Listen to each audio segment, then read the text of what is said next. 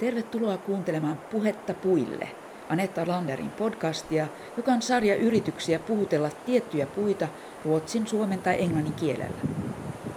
Tämä on vapaamuotoinen jatko hankkeelle Kohtaamisia, huomattavien ja huomaamattomien puiden kanssa. Tämä jakso on suomeksi.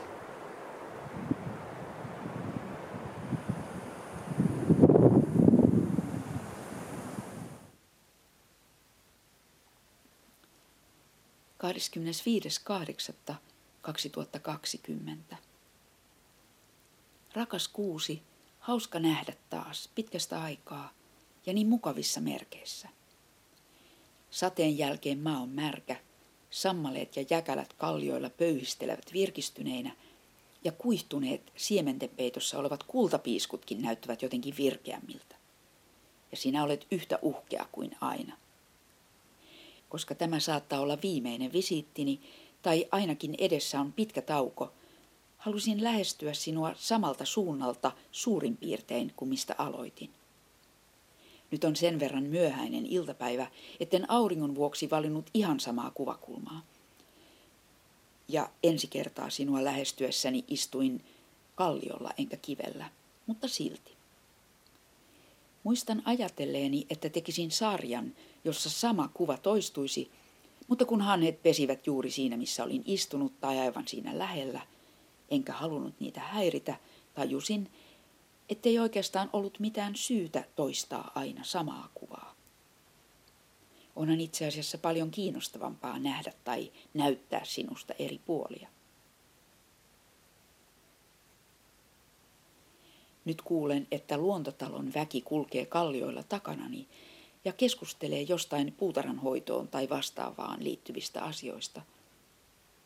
Sinua ne eivät hetkauta. Kuuselle tämä on varmaan aivan erityisen turvallinen paikka, sillä täältä ei puita kaadeta noin vaan. Onhan kyseessä luonnonsuojelualue.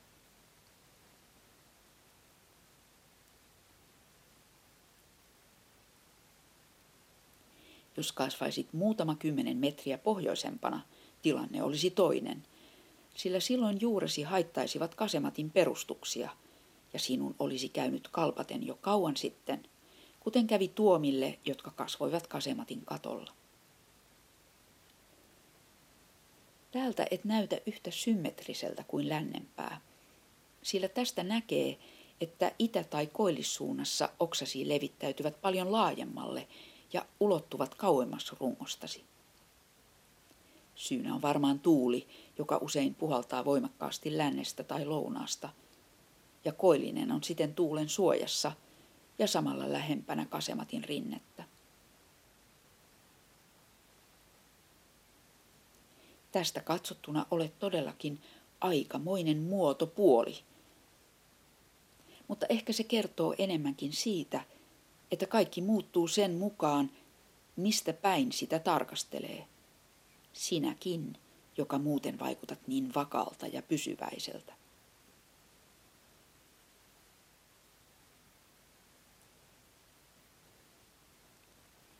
Kun aurinko peittyy pilveen, tuntuu ilmassa jo selvästi syksyn koleus. Silti joku lintu visertää puissa luontotalon vieressä, kuin olisi kevät. Ja meren kohinan lisäksi kuulen kimalaisten surinan tässä kiven juurella. Ne pyörivät vaaleiden maksaruohien kimpussa, jotka vielä ovat kukassa. Oikeastaan ne eivät ole varsinaisia maksaruoheja, vaan niiden kookkaampia sukulaisia. Ja onhan täällä pietaryrttejä ja rantakukkia ja mäkikuismaakin. Nyt kun kiinnitin niihin huomiota, kimalaiset katosivat. Ja niiden sijaan kuulen veneiden moottorit ja meren. Miksi kiinnitän huomioni kaikkeen muuhun paitsi sinuun, vaikka nimenomaan sinua tulin tähän tapaamaan?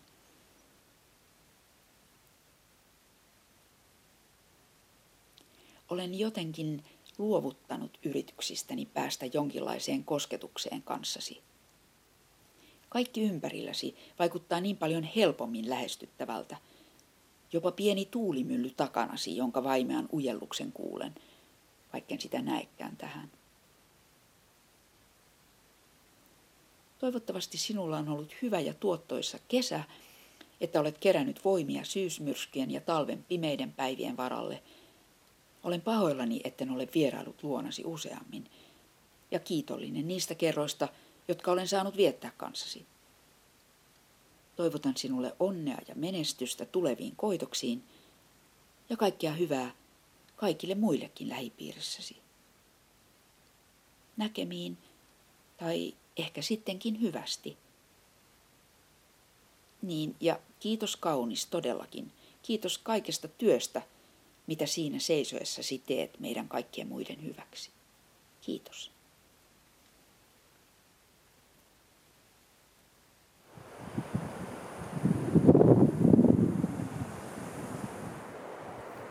Tämä oli jakso podcastista Puhetta Puille.